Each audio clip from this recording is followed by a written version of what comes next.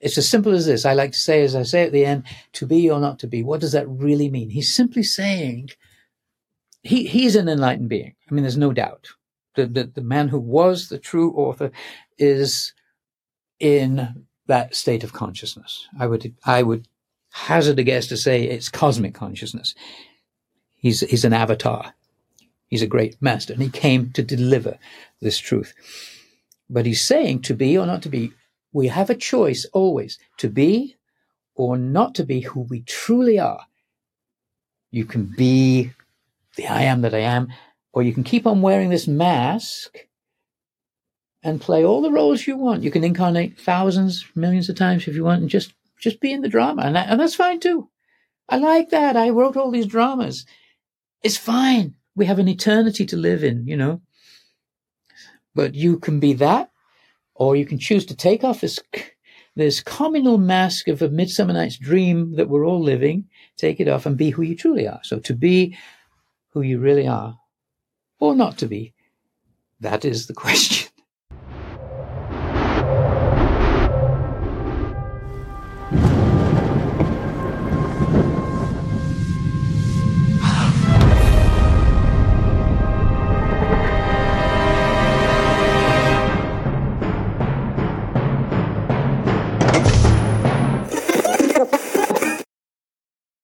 Welcome to Far Out with Faust, everybody. I am Faust Chicho, and today I am honored, excited, delighted to be joined by none other than Alan Green. Let me tell you about this incredible man and what he's been up to if you have not heard of him. Alan is a British-born pianist, composer, author, and Shakespeare scholar. His former life in the music business, he was a top 30 artist in the 80s with CBS and Arista Records, author of an award-winning books on the Monkees, and musical director for Davy Jones. It seems at odds with his current incarnation as documentarian of ancient wisdom, but his extensive musical training in classical and jazz disciplines has ideally prepared him to recognize deeply embedded patterns that orthodox academics have missed. Alan has spent the last 19 years devoted to deciphering a stunning and mind-blowing web of codes hidden within Shakespeare's works, which he finally solves history's most persistent cover-up, as he describes it. He's the only person that I know of, and that, as far as anyone can tell, who has deciphered the codes that tell the whole story of who Shakespeare was and the scandalous royal secret that necessitated the cover-up. More than that, he's identified the actual location where the author himself says he left physical evidence. And then he's even pulled off a daring heist, which you can see if you check out his show on Gaia, necessary to secure the incontrovertible scientific mathematic proof in the form of a radar scan. Through Alan's online Bard Code presentations and his new Gaia TV series, everybody knows Gaia is my favorite streaming network. It's called Shakespeare Decoded. We're finally able to glimpse a previously unsuspected aspect of the world's most popular and influential writer. One so far-reaching, Alan believes it will create a paradigm shift in how we study literature, history, religion, science, and many other disciplines. Without further ado, Alan, thank you so much for making some time and coming on. It's a pleasure to thank you for beaming in, brother. It's my pleasure, Faust. Thank you. And thank Dorian for inviting me. We just met about a week ago at a marvelous event at a friend's studio, and she said, we would love to have you on, and now we're doing it right away, so that's great. I'm thrilled to be here. Thank you. She's my I call her my dream catcher. She's incredible. Yeah. Okay. So where to begin, my friend? You were living quite the life there for a period of time. The life of a rock star, baby. Yeah. I know a little something about that, although I've never officially been a rock star. You couldn't tell from my behavior there. I haven't officially been a rock star. Let's get that straight. I mean, I had a close encounter with it, which I'll tell you about if you want. Would you want to start there? Well, I want to know how you manifested a 100-ton luxury cruise liner. Okay. Well, that is the start of the story. Okay. I'm English. I was born in Manchester, up the Reds. That's Manchester United. And I think, like all kids, at least I felt this when I was a child, I thought I was invincible and that I could do anything. But I think that's a normal feeling for most children you're just fresh in from the astral, right? You've just incarnated, where you can just go manifest. You make things, apparently, you can just make anything happen where you just came from. So as you begin to sort of be able to operate this meat body, I think there's still a memory of that. And I can remember just feeling, oh, I can do anything. And that just felt very normal. Of course, you then get a lot of negative input from the environment and friends and family, etc. Not, all well-meaning, perhaps, but still, don't do this, don't do that. No, you hear.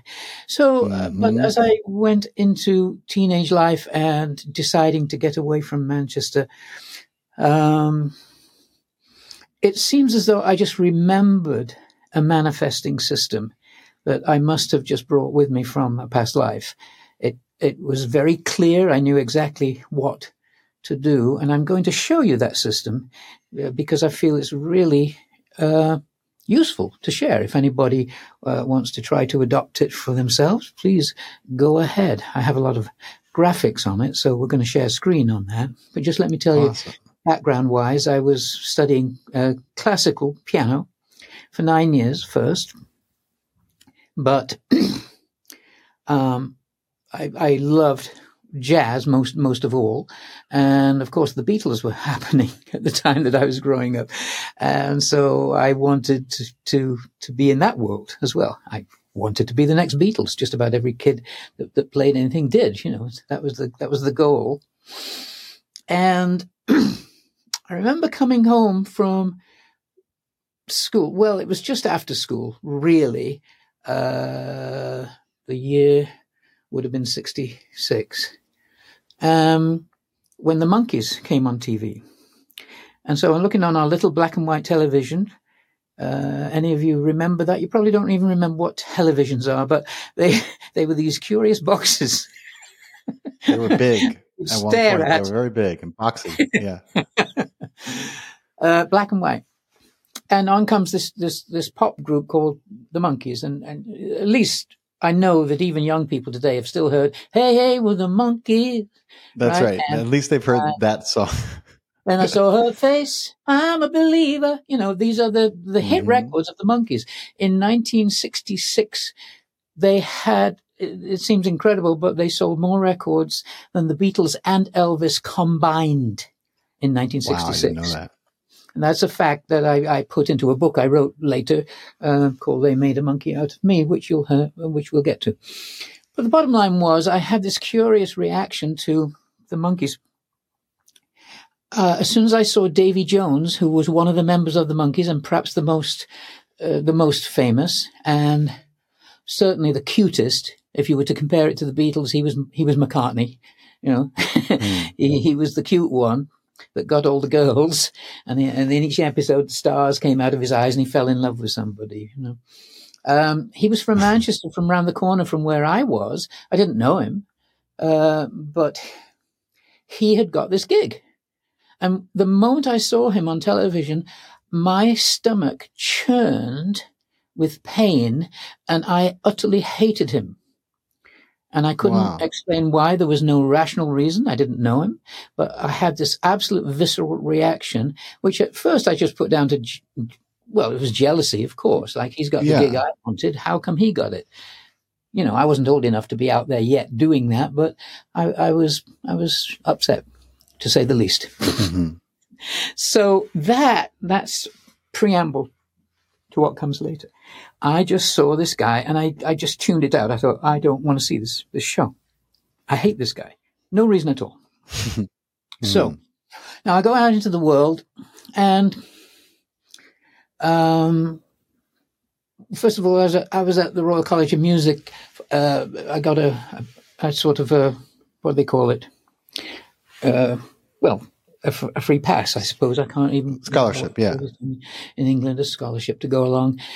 But I didn't last long because it was classical music and they had no tolerance at all for jazz. I remember going in one day to my professor and saying, so excited, I'm going to see Duke Ellington tonight at the Free Trade Hall. And my professor literally did this. He went, "Oh, really?" Sort of like, why on earth would you do that? It was really awful. It was prejudice on every level, of course, against the music, racial prejudice, everything. So I thought, I'm not going to last long here. So I just left. I did not even complete my first year. And I went to, sort of despite them, I went to Africa with a jazz band. Oh, wow. So I went to Africa, and that gave me the impetus and the taste for travel. I thought, this is great. I would love to travel. But anyway, so I get back. I'm playing in a jazz club in England, and I get this idea. I would love to get a gig on a cruise ship. That was my goal, because I thought, you can travel the world, save all your money, get to see the entire world. So all I knew about how to manifest was that you had to think positively, more positively than negatively. Obviously, everybody knows that. I'd read a few books like How to Win Friends and Influence People, Think and Grow Rich, Napoleon Hill's book, Dale Carnegie's book. But I didn't know how to meditate. But I just assumed that if I got a picture of a cruise ship and I stuck it up on my wall and I focused on it every morning and every night, and if I could really, literally focus my mind to believe I was already on it, see it. Yes. See the palm trees, see the blue ocean, see the sand, see myself at a grand piano, surrounded by beautiful women, of course, and just showing off. I can see it. I was 19, I was 19 going on 20. So that's what I did. So can I share a screen and now show you how I used this system? And I called the system at the time the missing eye. Well, no, let me correct myself on that. I didn't call it anything at the time. I'm calling later the missing eye because there's a connection to it that makes sense much, much, much later. But at the time, I just went, this is how you do it. You stick a picture on your wall of a 100,000-ton luxury cruise liner, and you focus on it. And that's what I did. So I put this picture on my wall and looked at it every day. Now, my middle name is William, and I never liked that name for whatever reason until I realized that really it's an anagram of I am will, the very, very functioning catalyst of the entire universe, willpower. And I thought, okay, I understand that. I have tremendous willpower. I can make this happen. And the way I envisioned it was this must have come from a past life that I just understood. I would draw a line that is the timeline, going from now to the right, like that. Draw a circle and a target on it. Top is positive thoughts, 100% positive thoughts. Down here is no positive thoughts at all, negative. And 50-50. And I knew that if I looked at this picture on my wall and I focused very intently on, I see it, I'm on there, right? But then when you come away from your so-called meditation, what happens? The negative thoughts pile in. Who do you think you are? You're just just a little kid from Manchester. How are you going to get on a ship? You don't know you have no contacts. Who do you think you are? And so it was self-evident to me that if you thought 50% positive and 50% of the time you're thinking negative, at the end of the day, where are you going to be? Right where you started.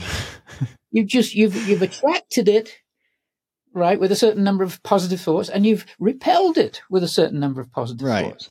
That just made perfect sense. But the idea of having a visual is what helped me focus on why such a thing would work, because I could see it was scientific. And this is something that I've never seen in any other system. My system is the same as any other system in terms of saying outweigh your negative with your positive and get more and more positive, and be vigilant about checking your negative thoughts. When you have a negative thought and you see it, counteract it with 2 positive thoughts. Say, no, I'm not accepting that. I am there. I see it.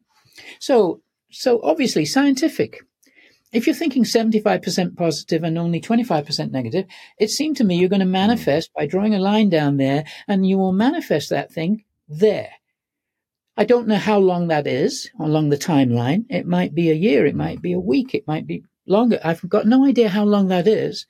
But I do know it makes sense that if I can really ramp up my positivity to 90, 10, I'm going to manifest it there. Make sense to everybody? Mm-hmm. Yeah. Along the timeline. It's just simple math. Whereas if you're only thinking 60, 40, it's going to be there. So I set about doing this morning and night, looking at this picture and trying to get my balance way up into the 90 to 95%. And that takes vigilance. It just takes listening. Once you're not doing this focused meditation, you have to watch your thoughts. That's all. Oh, I thought a negative thought there. Counteracted. All right. So I was keeping my thoughts in this range of 90 to 95%, knowing it's going to come. Now, there is something curious about that what, if this is a true system, what does this mean? 100%. That would mean you would manifest when? Almost instantaneously, if you will. I mean, yeah. Well, there's no almost about for everyone listening.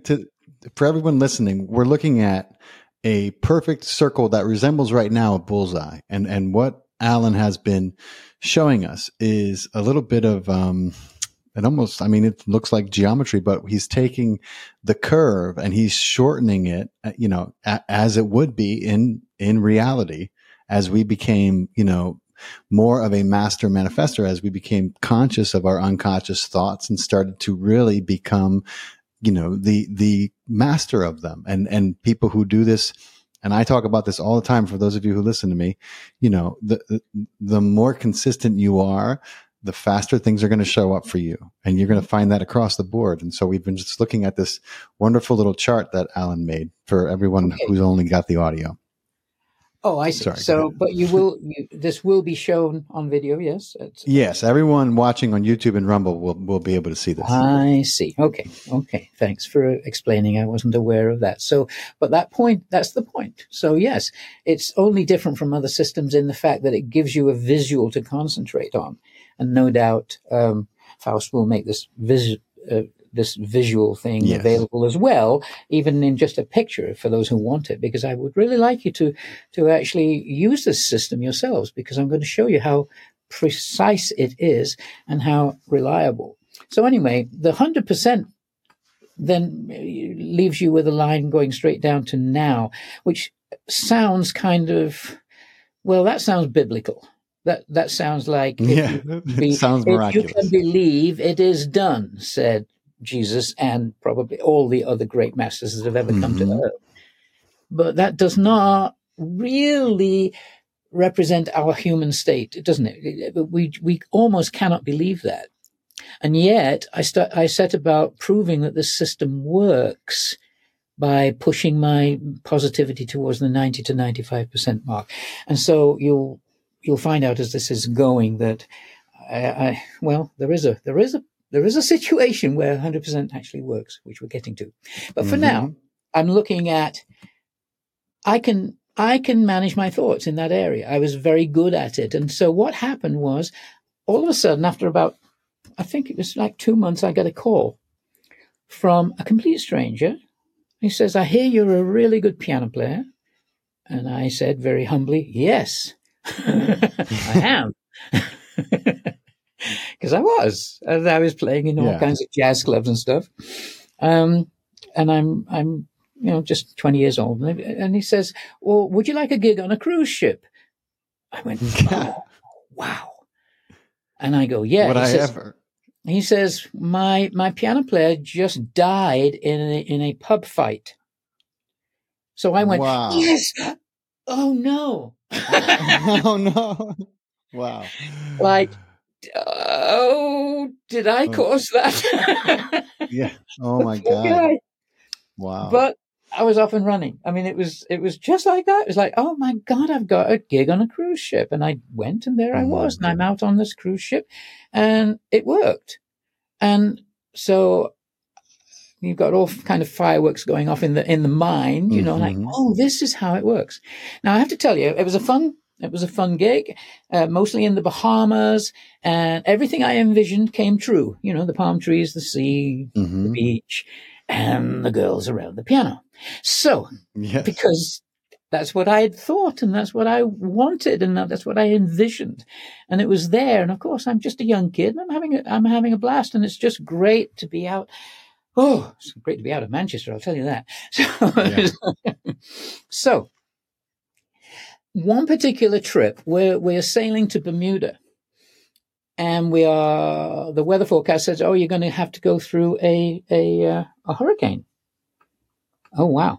And you've got no chance on a ship of going around it, because they'll miss all the, Right. they're not going to get back to port in time. So you've either got to abandon the cruise and lose all of that, or go through it. So they decide to go through it.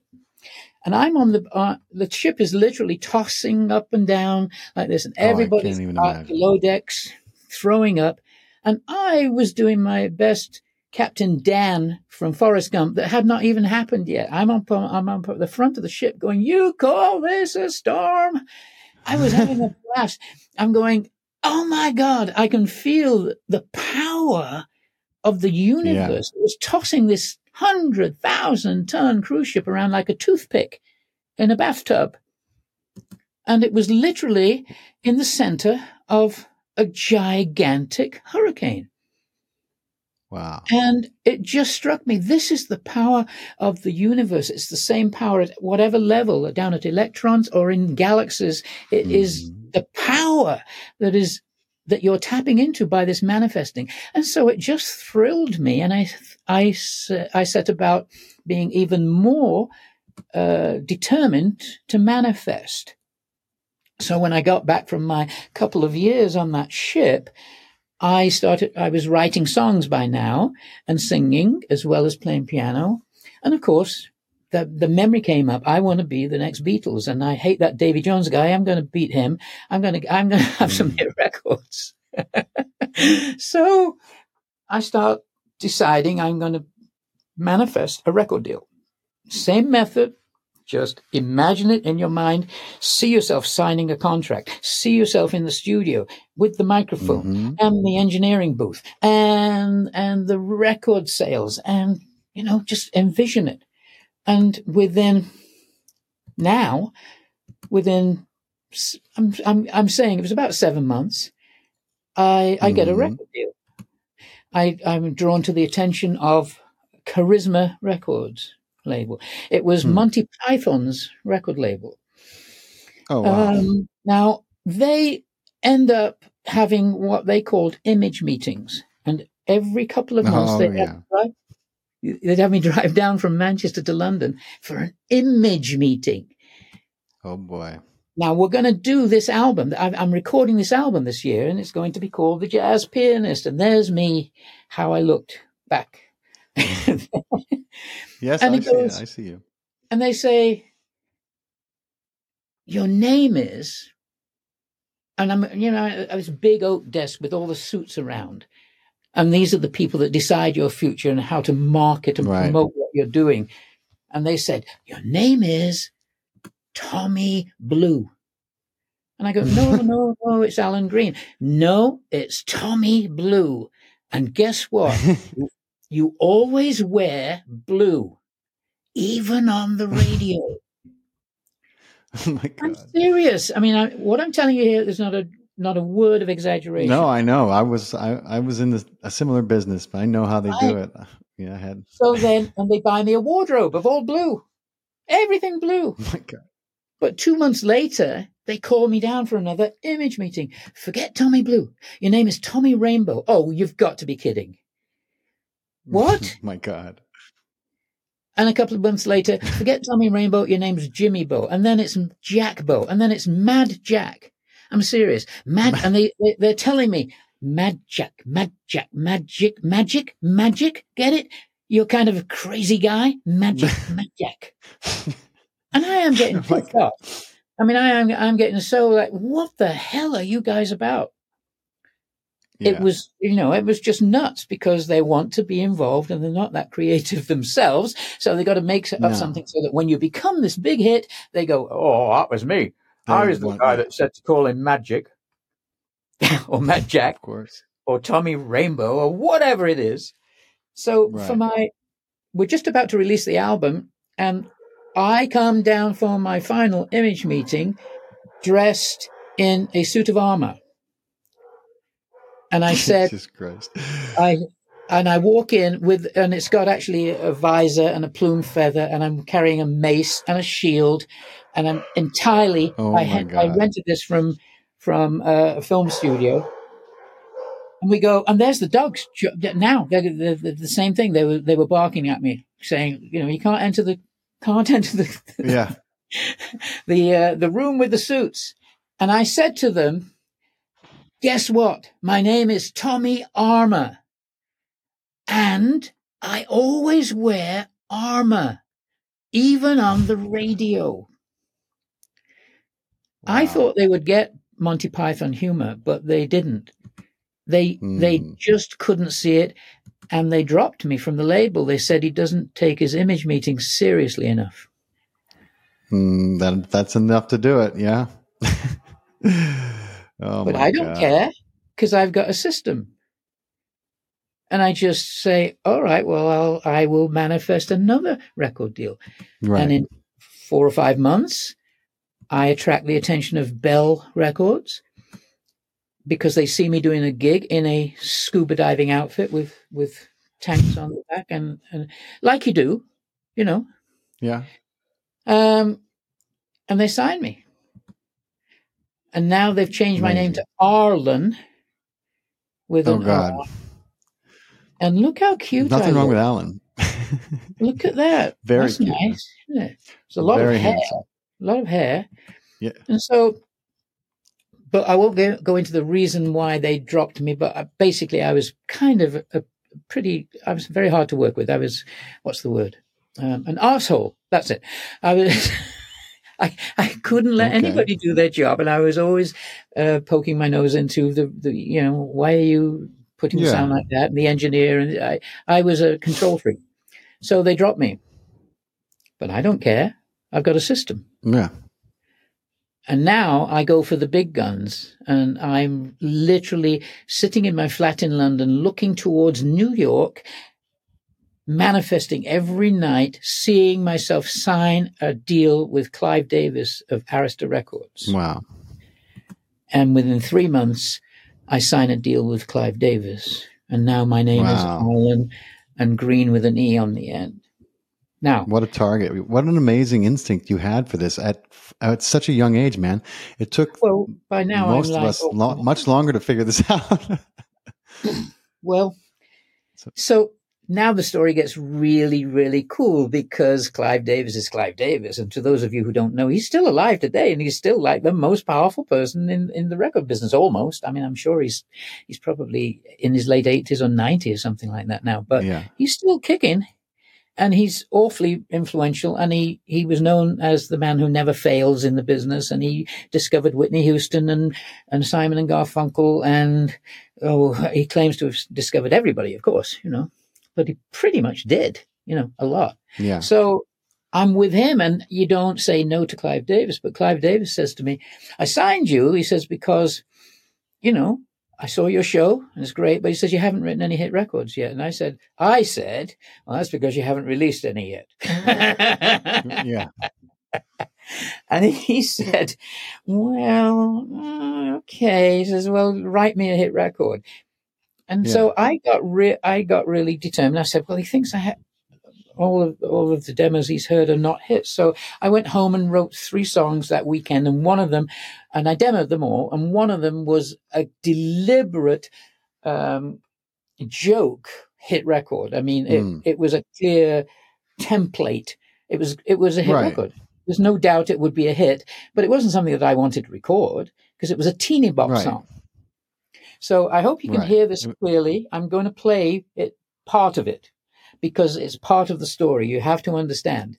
It literally it starts like this. Can I be your steady city guy. Can I take you out on Saturday night? Please say yes, don't put up a fight. I mixed it all right for Saturday night. You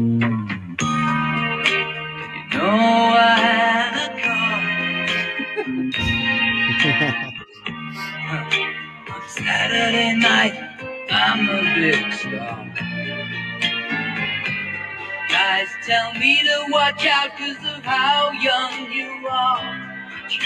But I've been watching you for some time, and I think that we're gonna go far. But baby, you'll soon be 15. What? What? Baby, you'll soon be 15. Oh my God.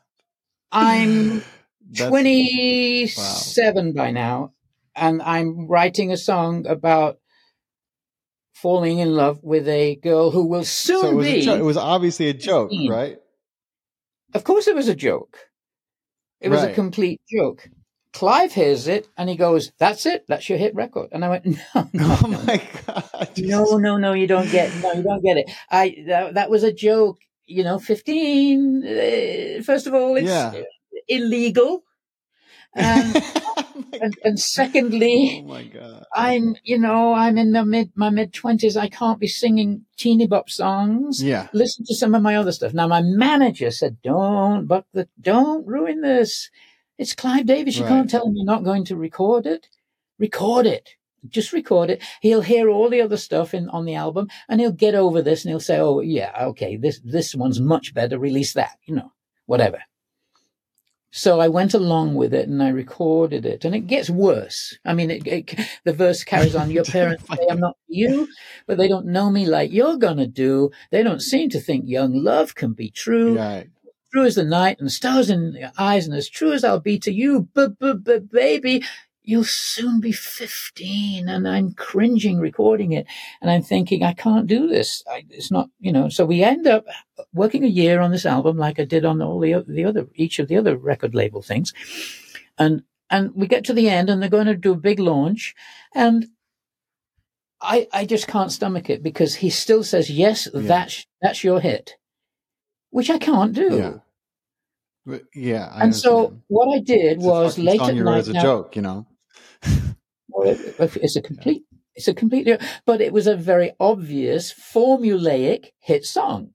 They could have given it to the Bay City Rollers, who were on their roster at the time, and they would have had a hit. They were the young kids in Scottish kilts, and they were 19. They could sing a song like that if they changed it to 16, maybe. But no. It's yours, and this is what you're going to release, and it's going to be your hit. So late one night, I'm in the studio, and in those days, we were recording on 24 tracks. So again, people today don't really understand what that is. They've got multi-track recorders in their own homes, in their garage, in their bedroom. But in those days, it was very expensive to be in a studio, and we're recording on tape. And it's 24 tracks. And what you had to do if you wanted to add more was bounce tracks together, save them somewhere else. So I said to the engineer, because the producer had fallen asleep by this time, he's snoring in the engineering room, and I say to my co-engineer, who becomes my best friend, James Guthrie. He ended up doing the Pink Floyd's The Wall and everything from there on out. He's a great guy. We're still great friends. So I say to James, please, can you bounce all these backing vocals? I did all my own backing vocals, all the harmonies, triple tracked everything. I said, put them aside, don't lose them, but I want to put some replacement backing tracks on. He goes, okay. And then we spend a couple of hours totally duplicating the backing tracks. Instead of singing, baby, I was singing chicken noises. I went, oh my God. In harmony, triple tracked to replace all the background vocals so that Clive would hear it and get that it was a joke. So here's literally we end up with this. No one will come between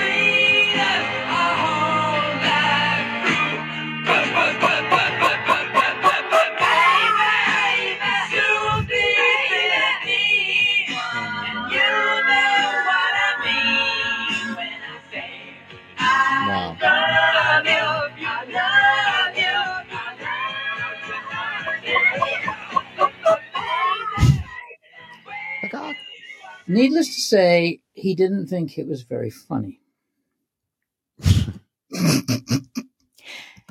You don't take your Clive Davis meetings seriously enough. And I'm dropped. You're out of from here, it. buddy. Wow. Well, wow. We could stop sharing for a moment, and then I'll go back into the second half of this. I mean, isn't that, that's just typical of the industry. They had spent well over $1 million on recording this album. He could have easily given that song to, as I say, the Bay City Rollers or somebody else, and recorded some of my other stuff, which was really seriously good, if not as commercial. Mm-hmm. But no, it was a bee in his bonnet, and it was just no, you can't. So he dropped me, and that album would never come out. And I had one more incident then so now I'm a free entity.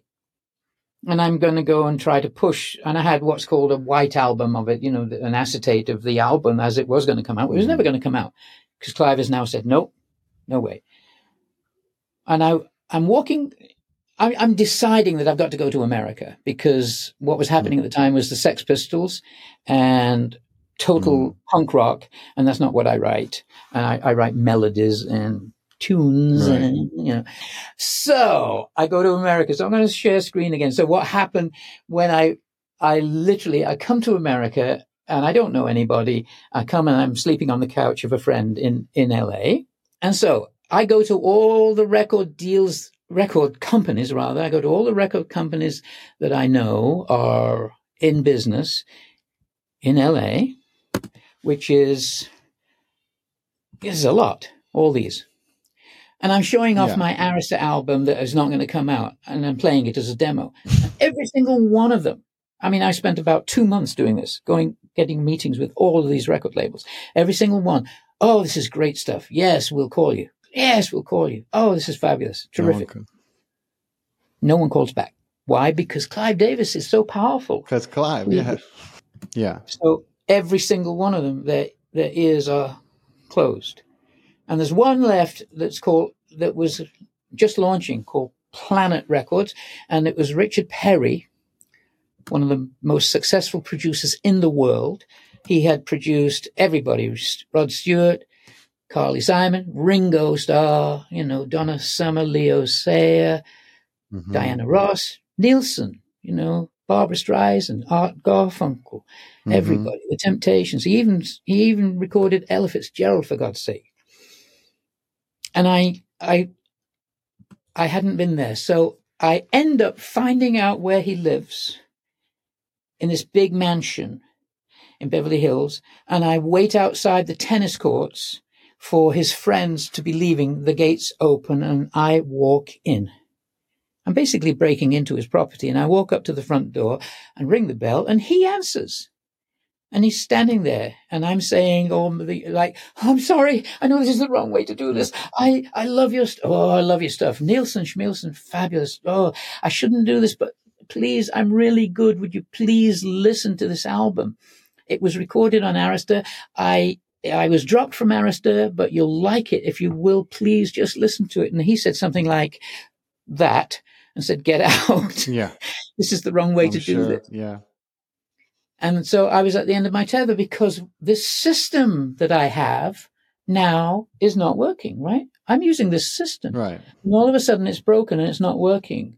Why is that? Something's wrong. There's something missing. And I had, by this time, I've exhausted my American Express card. In those days, they didn't know instantly that you had no money. It would take a few days for it to go through the banking system.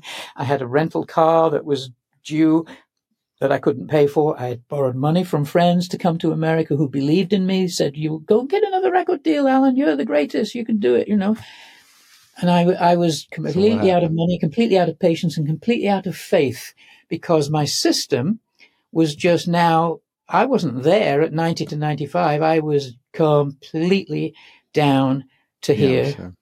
Nothing. Everything had failed, and I couldn't understand why. And this is a fairly typical story as well. But I'm driving back from going to visit a friend out in Chicago, to just, get high and say, I don't know what happened. Yeah. And I've got to go back to Los Angeles and give this car back to the rental company. And it's not working. My system is broken. It's dead. And I'm driving back. My friend gave me a gas card. Gave me a gas card so I could drive back and pay for the petrol, for the gasoline. I'm driving through Texas, and I'm pretty down, but I'm not drunk, and I'm not high. I'm not anything. I'm just depressed, and I'm driving back to Los Angeles, assuming that I'm facing complete disaster. Yeah. And then it happens, and the divine speaks to you. It happens to many people. You're at your lowest possible ebb, and I hear the voice inside, the silent voice, and I know it's God. I know. There's no question. It's that time, And what I heard was this: Alan, when you're playing the piano for like 10 or 12 people, and one person isn't paying attention, you get really upset, don't you? Ooh, busted. Yeah. Pearls before swine. Why isn't that person listening? Why aren't they knocked out by the great me? Right? That's how I felt. And the voice simply said, and I'm driving, bear in mind, and I'm on the freeway driving through Texas. And the hand passed across the windshield like this. And as the voice said, well, I'm playing this song all the time. In other words, all creation. And hardly anybody's paying any attention. But I don't get upset. In fact, I have infinite patience and infinite love for you. Keep playing. Yeah. It's just because that's how I am. I'm in complete darkness, as it were. And yet the moment that happened, the moving across the windshield of a giant hand, everything changed. Everything became electrified. And I was thrown into what I can only describe as unity consciousness. And I was one with everything. Wow. I could see the sap in the trees. I could see stars in the noonday sky. I could see electrons in the steering wheel. I was utterly shattered into this bliss. And this voice saying, you think you are manifesting all this, and you've got this system, and you've never once given any thought to where this power is coming from, or asked me to be manifesting with you. Now, it gets tricky because, of course, it's both. You are the divine. I knew that at the time. I knew it so clearly. I was thrust into this consciousness. And I'm driving slower and slower and slower, of course. I'm literally like 10 miles an hour on the freeway, and I have to pull over because the bliss is too overwhelming. I'd never felt anything remotely like it ever in my life. I didn't know it existed. And I fell out of the car onto the side of the freeway and fell on the grass. And the moment I just fell into the grass, and I said, I surrender. I surrender. I can't do it without you. And I'm asking you, and I just said, I surrender. And at that moment, another plane crossed and made a cross right over my head. Wow. And I got back in the car and sat there for a while, and the voice just continued, do you mean to say that the being that is doing all this, and now I'm seeing everything. I won't exaggerate and say it was cosmic consciousness. I wasn't seeing galaxies, but I mean, I'm utterly one with everything I can see, and I know the truth that I am it, as we all are. There's no difference. You are the whole consciousness. So this was made manifest to me, and it was grace. It was just grace. Mm-hmm. So do you mean to say that the being that is doing all this can't get you a record deal? Oh. Now, the entire moment changed from utter nothing, no positive thought at all. Amazing how fast that happens, right? And up and up and up and up to this point of, you might say, it's 99%, and yet it clicked over. 100% positivity, because the question seems so ludicrous. Do you mean to say I can't get you a record deal? The divine? Ask me. Ask me. And I've surrendered, and I say, yes, yeah. 100%, I'm in the now. I tried to find a negative thought in my whole mind, my body, my heart. I couldn't find it anywhere. It made no sense to say it can't happen, because this was an assurance beyond anything. I'm doing all this. I can't get you a deal. Of course I can get you a deal. Just ask me. So everything disappeared. I was out of time. Time had gone. The idea of positive and negative had gone. The idea of 100% and 0% had gone. I was just in this eternal now. And I knew. And the voice said, what do you want? And I said, you know what I want? I want a record deal. Okay, done. What else do you want? Like, what? Done, yes. And I knew it. It was manifested at that moment, 100%. The system works. If you can get to that 100% mark. What else do you want? How much do you want? And I knew at that moment I could ask for $1 million. It's only a bunch of zeros. But I didn't. I asked for what I needed.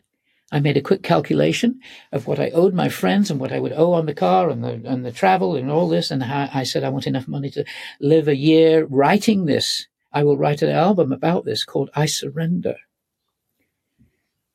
I asked for $60,000 advance. Mind you, this is 45 years ago. It's a lot of money. But $60,000, that's what I needed. Okay, done. What else? And we talked all the way back to Los Angeles. And I was in that state all the time. And it was just blissful, shimmering light. And I remember driving back into Los Angeles and seeing a bank. And I couldn't understand what a bank was. I couldn't grasp, why would you need a bank?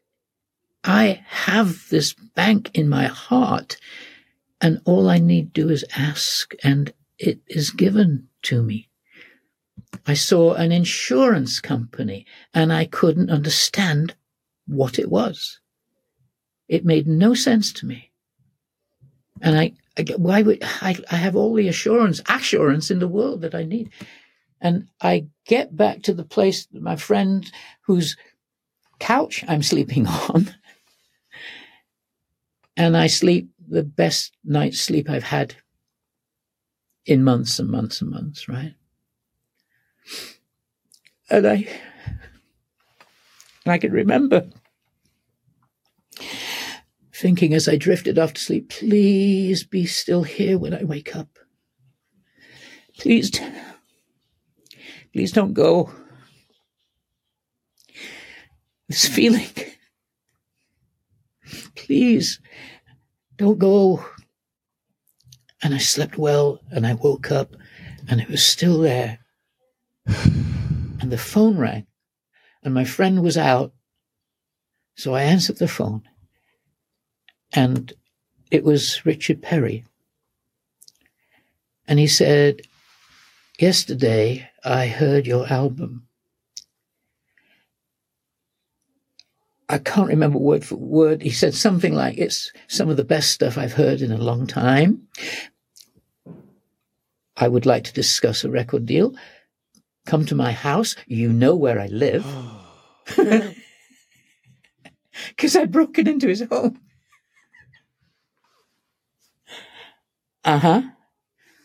And I got a record deal. And do you know how much they gave me in an advance? Yeah, $60,000.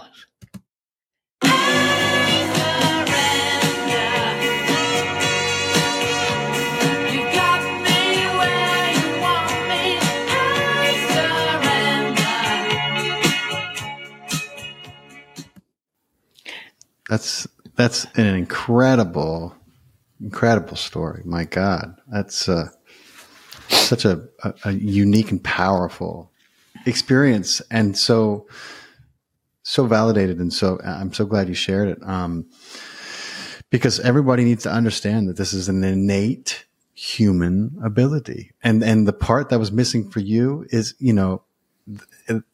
I feel like that people run into that often. You got to understand that it's not just you and it's not just God, but you are working in this incredible tandem, right? But if you don't acknowledge it and understand it, then you will get lost. So and you're not fit to be continuing with it, was the message I got. Yes, it's real and you've been using it, but we now need to be partners in this because there's really no difference. You need to understand the truth. It is you, but you used to feel that you were somehow superior to others. I am that I am is the message. I'm it. I'm the whole thing, but so are you. So is everyone in the room, everyone in the world, everyone in the universe. It's that knowledge that, we're all divine. And now I can write music that is not baby, you'll soon be 15.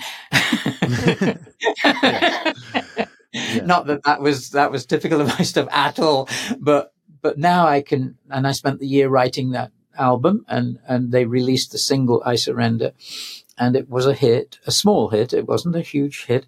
It was number one in a couple of places, but overall it was it was in the top 30 of the Billboard charts. And then, and I won't go into why because it's a mystery, but it was all divine providence anyway. They dropped me, even though they had a hit record, and I was not being difficult to work with at all. In fact, I Surrender became my touchstone, my mantra. I would surrender to everything, whatever's going on. I surrender my own idea of, I know best, because I knew that I don't always know best, and perhaps what you're giving me now is better than what I'm wanting.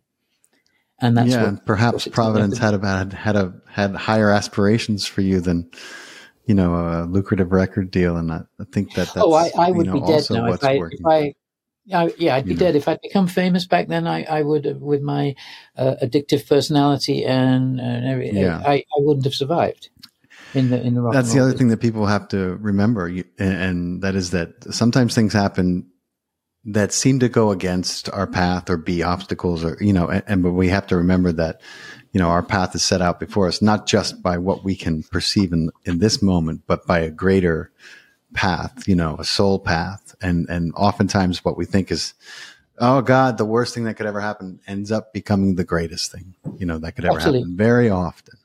Absolutely. So I want to take us, Alan, because I want to get into some of the most remarkable things without getting to the incredible show that you have on Gaia, and where you've come to with this, the incredible encryptions that you found. That's a lot, and I want to finish with that, but I want to get it. I can't have you skip over this incredible experience you had in 2004,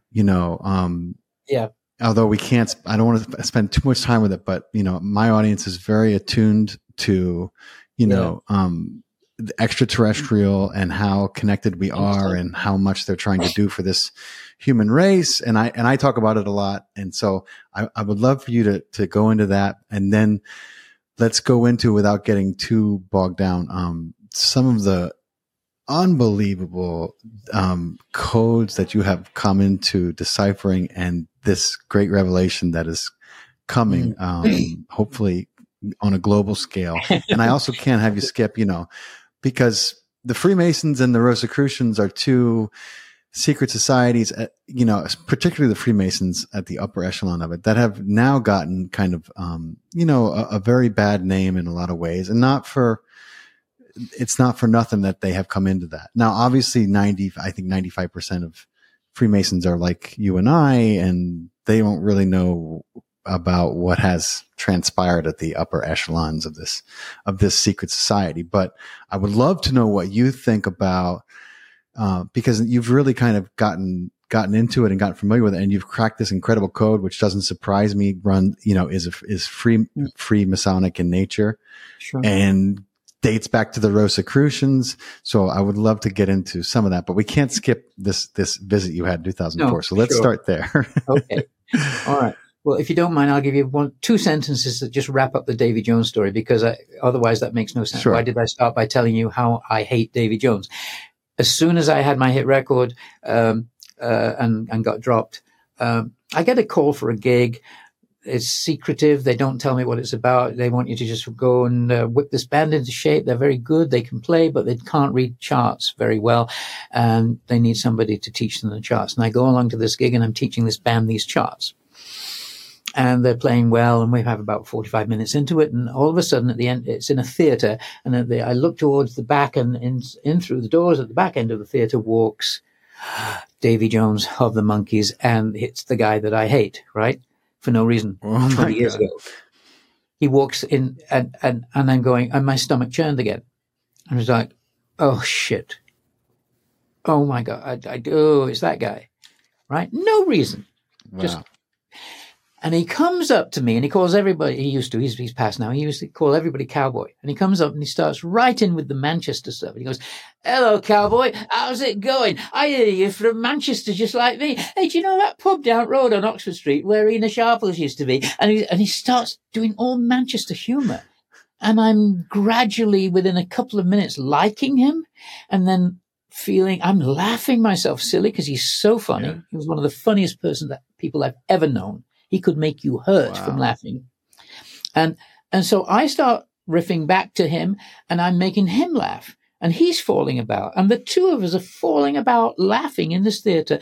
After about 10 minutes of just meeting, the band are standing around going, what the hell's going on? Are we rehearsing or what?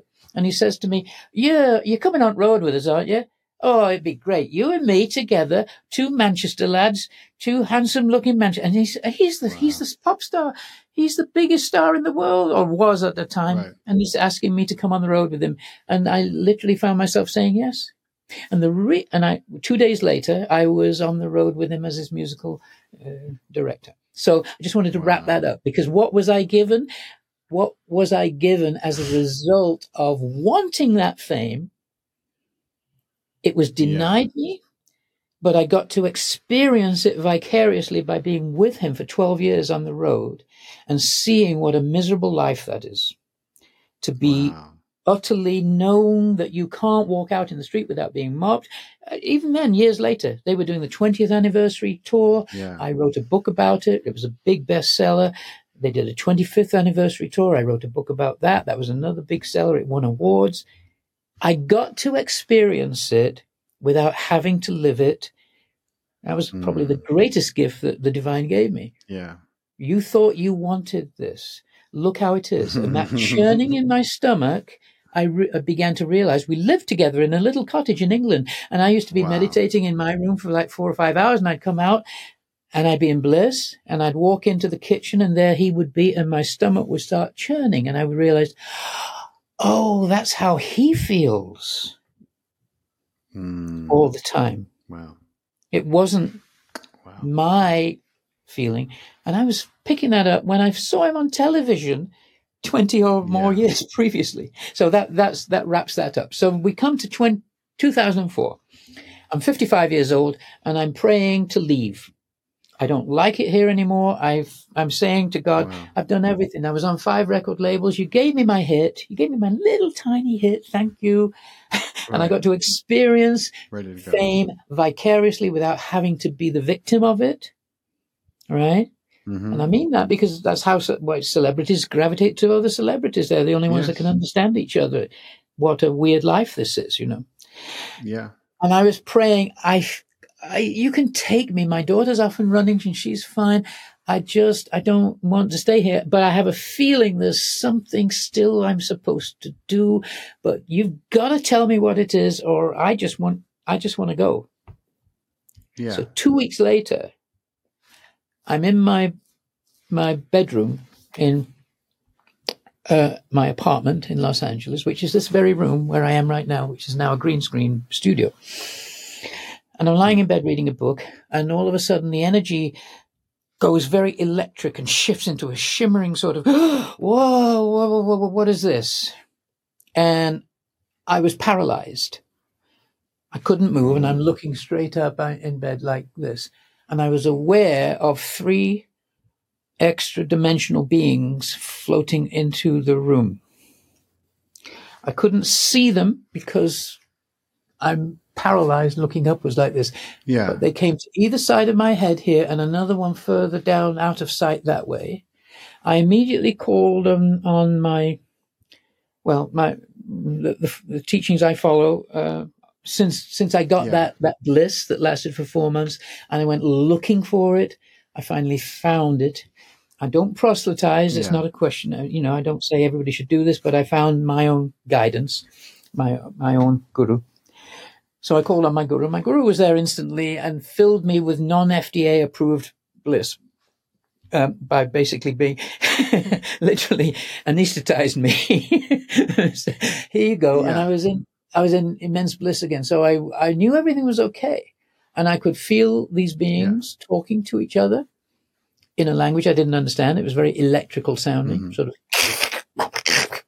Right. And then they started to drill into my brain. Now, it wasn't painful. It was very pleasant.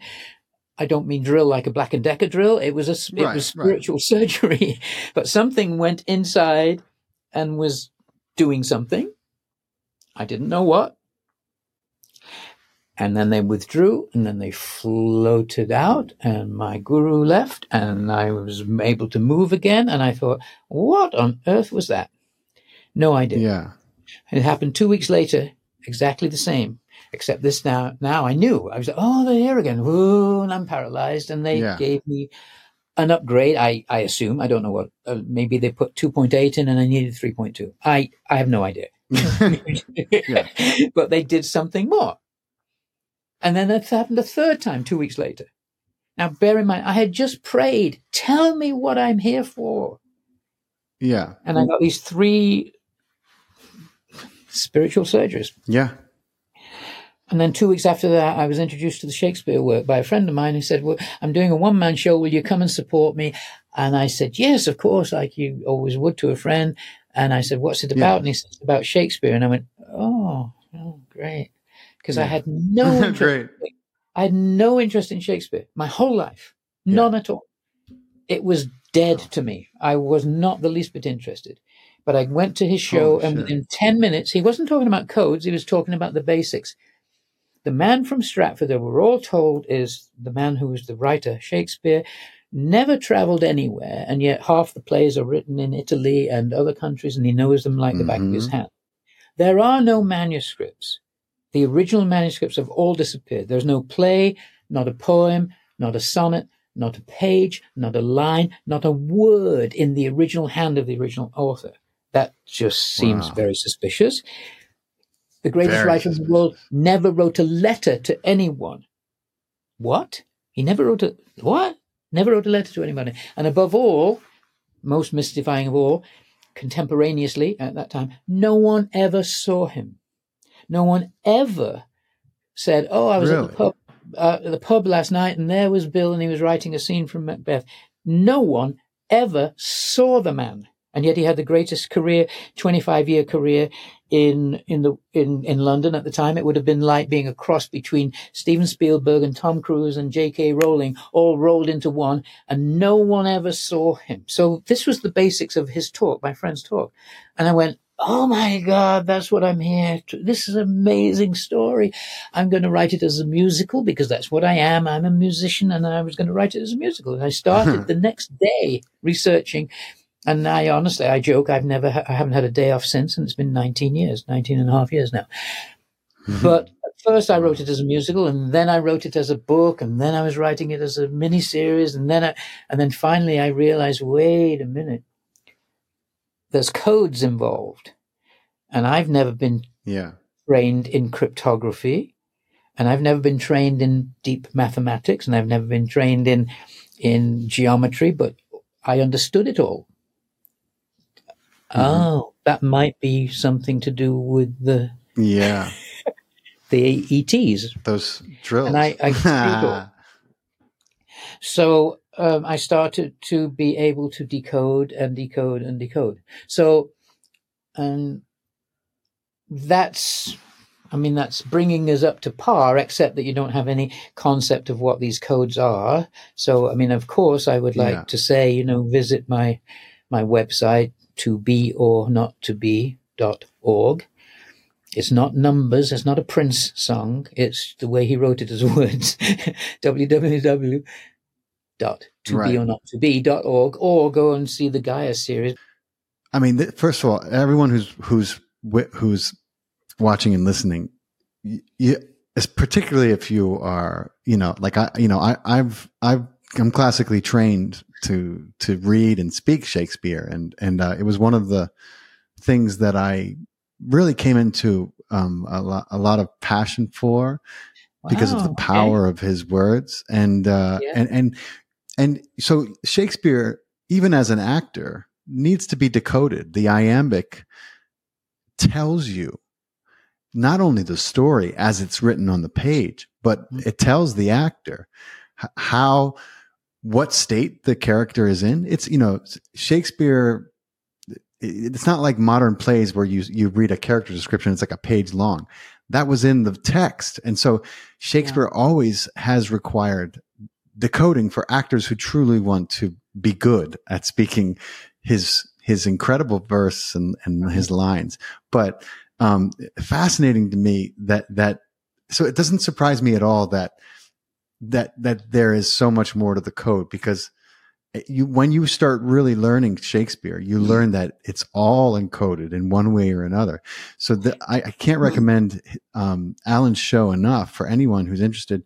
Most people who follow me, I think, have succumbed to my recommendations and got a Gaia subscription. So it won't be much trouble for them to check out this show while they're watching. If they want to know where. If they want to know where, just go to my website, and then when you just click on the website, the landing page, it has a big red button there saying, "Here's the Gaia show." So you just click on it there. But of course, it's a different kind of encoding. You're right; it's encoded in a certain way to deliver all kinds of information as to how to pause, how to breathe through the iambic, pentameter, and that's a skill all its own. And in a way, it is an encoding. But this coding that I'm talking about is absolutely mathematically provable. In other words, it's just that I could recognize that if you see, again, we won't go into how, but literally, let's say his gravestone, the man from Stratford, he was born Shakespeare. His name is Shakespeare. It doesn't have an E in it, doesn't have the long sounding shake, but nevertheless, so we call him Shakespeare. The real author is hiding behind the mask, I believe, of that person. And so it's a mask. He's playing a game with us. And I want to stress, more than a game, it's like that in nature, because there are codes that are hidden in the gravestone, in the monument, in the sonnet's dedication, in certain speeches. And the way it's hidden is just, let's take take the well-known speech of "To be or not to be." That is the question, right? And you look at the speech and you take it out literally from the original and place it on a page, and you simply put it into a grid. That means take a certain number of letters of characters, including punctuation, and take it to that point, and then wrap it around, and again and again and again and again. And if it makes mathematical sense, in other words, it ends up in a perfect square or rectangle, you might then look for certain symbols, and the symbols that you see and the hidden message is vertically inside the grid. And so you're looking for well, there's a message. It becomes very, very clear. And so if you watch the show, you'll understand that. But on that level, it gets to be really, that's the incomprehensible nature of it. Not only did he write these most wonderful, endearing, eternal works. I mean, they're still popular today, 400 years later, even though we don't fully understand even the arcane language. We still get the feeling. And yet he's also hiding messages within certain key speeches, certain key documents, certain key monuments and the gravestone, etc., that are telling you who he really is and why there was a cover-up. And it's not just me saying that, because after about 6 to 7 years of initially working on it, I could prove to you, if I showed you like 15 minutes of a presentation, but you'll see it in the shows, that this is genuine. And it leaves a code that says specifically something. And what it says is, I've left the answer to what you want about why there's a mystery, why there were no manuscripts, why my whole life was covered up.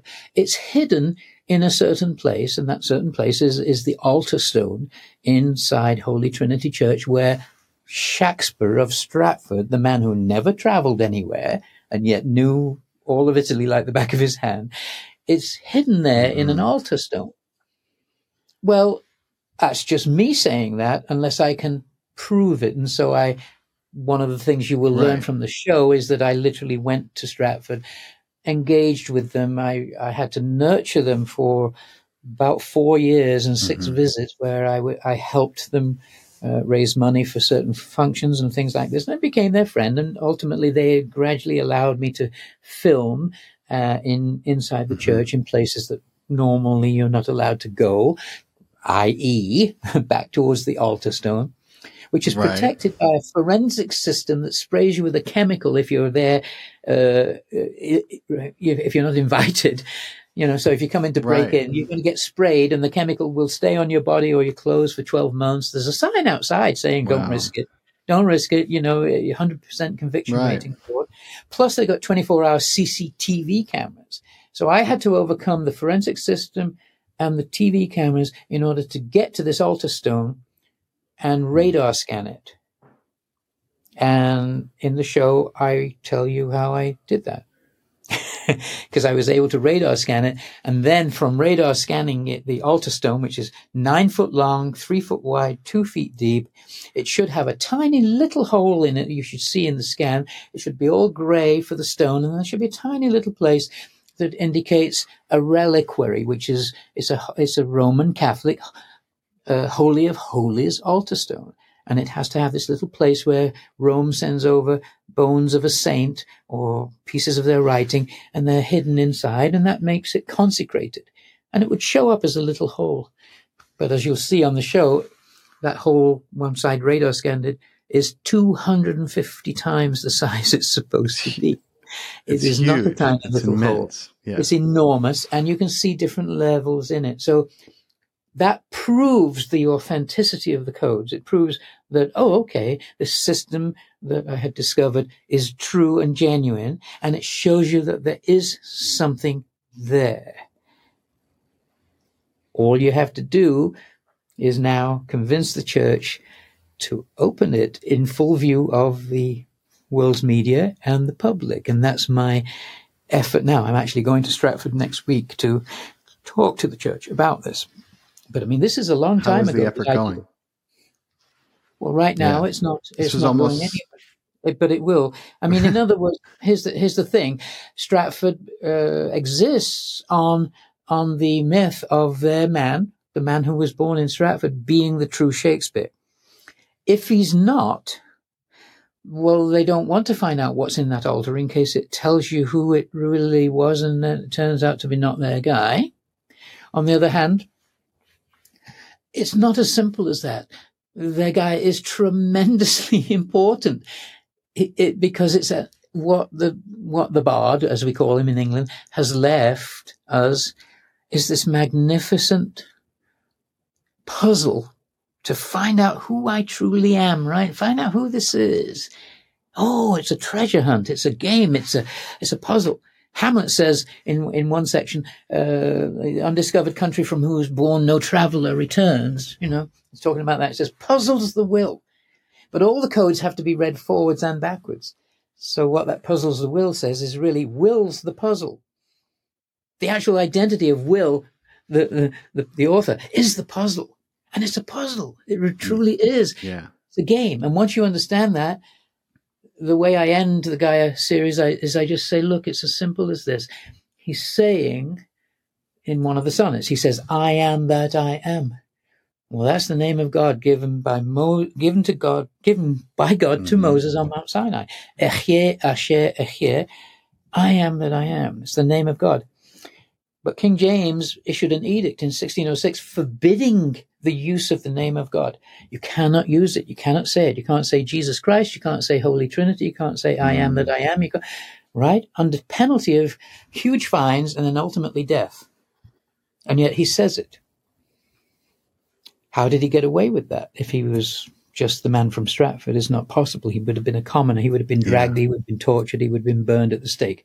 So instead, it's as simple as this. I like to say, as I say at the end, to be or not to be. What does that really mean? He's simply saying he's an enlightened being. I mean, there's no doubt. The man who was the true author is in that state of consciousness. I would hazard a guess to say it's cosmic consciousness. He's an avatar. He's a great master, and he came to deliver this truth. But he's saying to be or not to be. We have a choice always to be or not to be who we truly are. You can be the I am that I am, or you can keep on wearing this mask and play all the roles you want. You can incarnate thousands, millions of times if you want, and just be in the drama. And that's fine too. I like that. I wrote all these dramas. It's fine. We have an eternity to live in, But you can be that. Or you can choose to take off this communal mask of a Midsummer Night's Dream that we're all living, take it off and be who you truly are. So to be who you really are, or not to be, that is the question. We might as well start with the most mind-blowing system of all, the Shakespeare equation. In the sonnets, do a search on the word speed. It occurs only 3 times. Once in Sonnet 50, twice in Sonnet 51. Now, do a search on the word light. We multiply all the light sonnets, all the speed sonnets, and divide speed into light. Speed of light. It's a ratio, so it's like 1/4 of something. The answer, at this point, makes no sense yet. But I knew there had to be a key, even though I didn't know yet where this was leading. My intuition kept whispering, pyramid, pyramid. Since that's so important to Rosicrucian and Freemasonic philosophy, I looked and found the only sonnet that has the word pyramid in it is number 1, 2, 3. Of course. 1, 2, 3. It's obvious. So I multiplied by that. Still didn't ring any bells, but I was looking for the well-known speed of light number, which, as we all know, is defined in meters per second as 299,792,458 meters per second, right? We all know that. Sure, I had to learn some advanced math and trig before it clicked. But all of a sudden I realized, oh, he must be working in ancient Egyptian measurements. Well, converting Egyptian royal cubits into meters turns out to be very simple. You just multiply by pi/6. So I did. And there it was. Astonishing. The speed of light in meters per second to 99.84% accuracy. And it's not a fluke. And what proves it is that the system can be duplicated. On the left, you input the sonnet numbers that contain the words you're looking for. In the middle, multiply by what I've called the Shakespeare equation, 123 times pi/6. On the right will be the solution. For instance, 2 other really important astronomical values are the average distance Earth to Sun and Earth to Moon. Just fill in the blank spaces with the numbers of the sonnets that contain the word Earth and the numbers of the sonnets that contain the word Sun. Multiply by the number of the only sonnet that contains the word distance, 44. Take that result, multiply by the Shakespeare equation, 123 times pi over 6, and there it is. The average distance Earth to Sun, accurate to 99.994%. Here's the same process with the Moon sonnets, replacing Sun sonnets, accurate to 99.9%. Any questions? I have some incredible people on my show, and I always love the possibility of someone hearing something that they can immediately acclimate into their life that will allow them a greater expression. Oh, did I freeze? Can you hear me at all? Yeah, I hear you again now. Yeah, it froze for about 10 seconds. Okay. It still says it's uploading though, so it's probably all right. I wanted to give you, it's this is the software is so choppy. I apologize, everyone who's stayed with us so far. Don't worry. It's not a problem. It's okay. I'll gladly come back. Yes, we'll do it again, but I would love for you to offer some parting wisdom to my audience and to everyone who sticks around to the end of my podcast, because I give people a chance to offer, either a mantra or just a few minutes of something that they would love to leave the audience with about this incredible life we have in this incredible universe. I'm often asked, what is Shakespeare's ultimate message? Why would there be this mystery?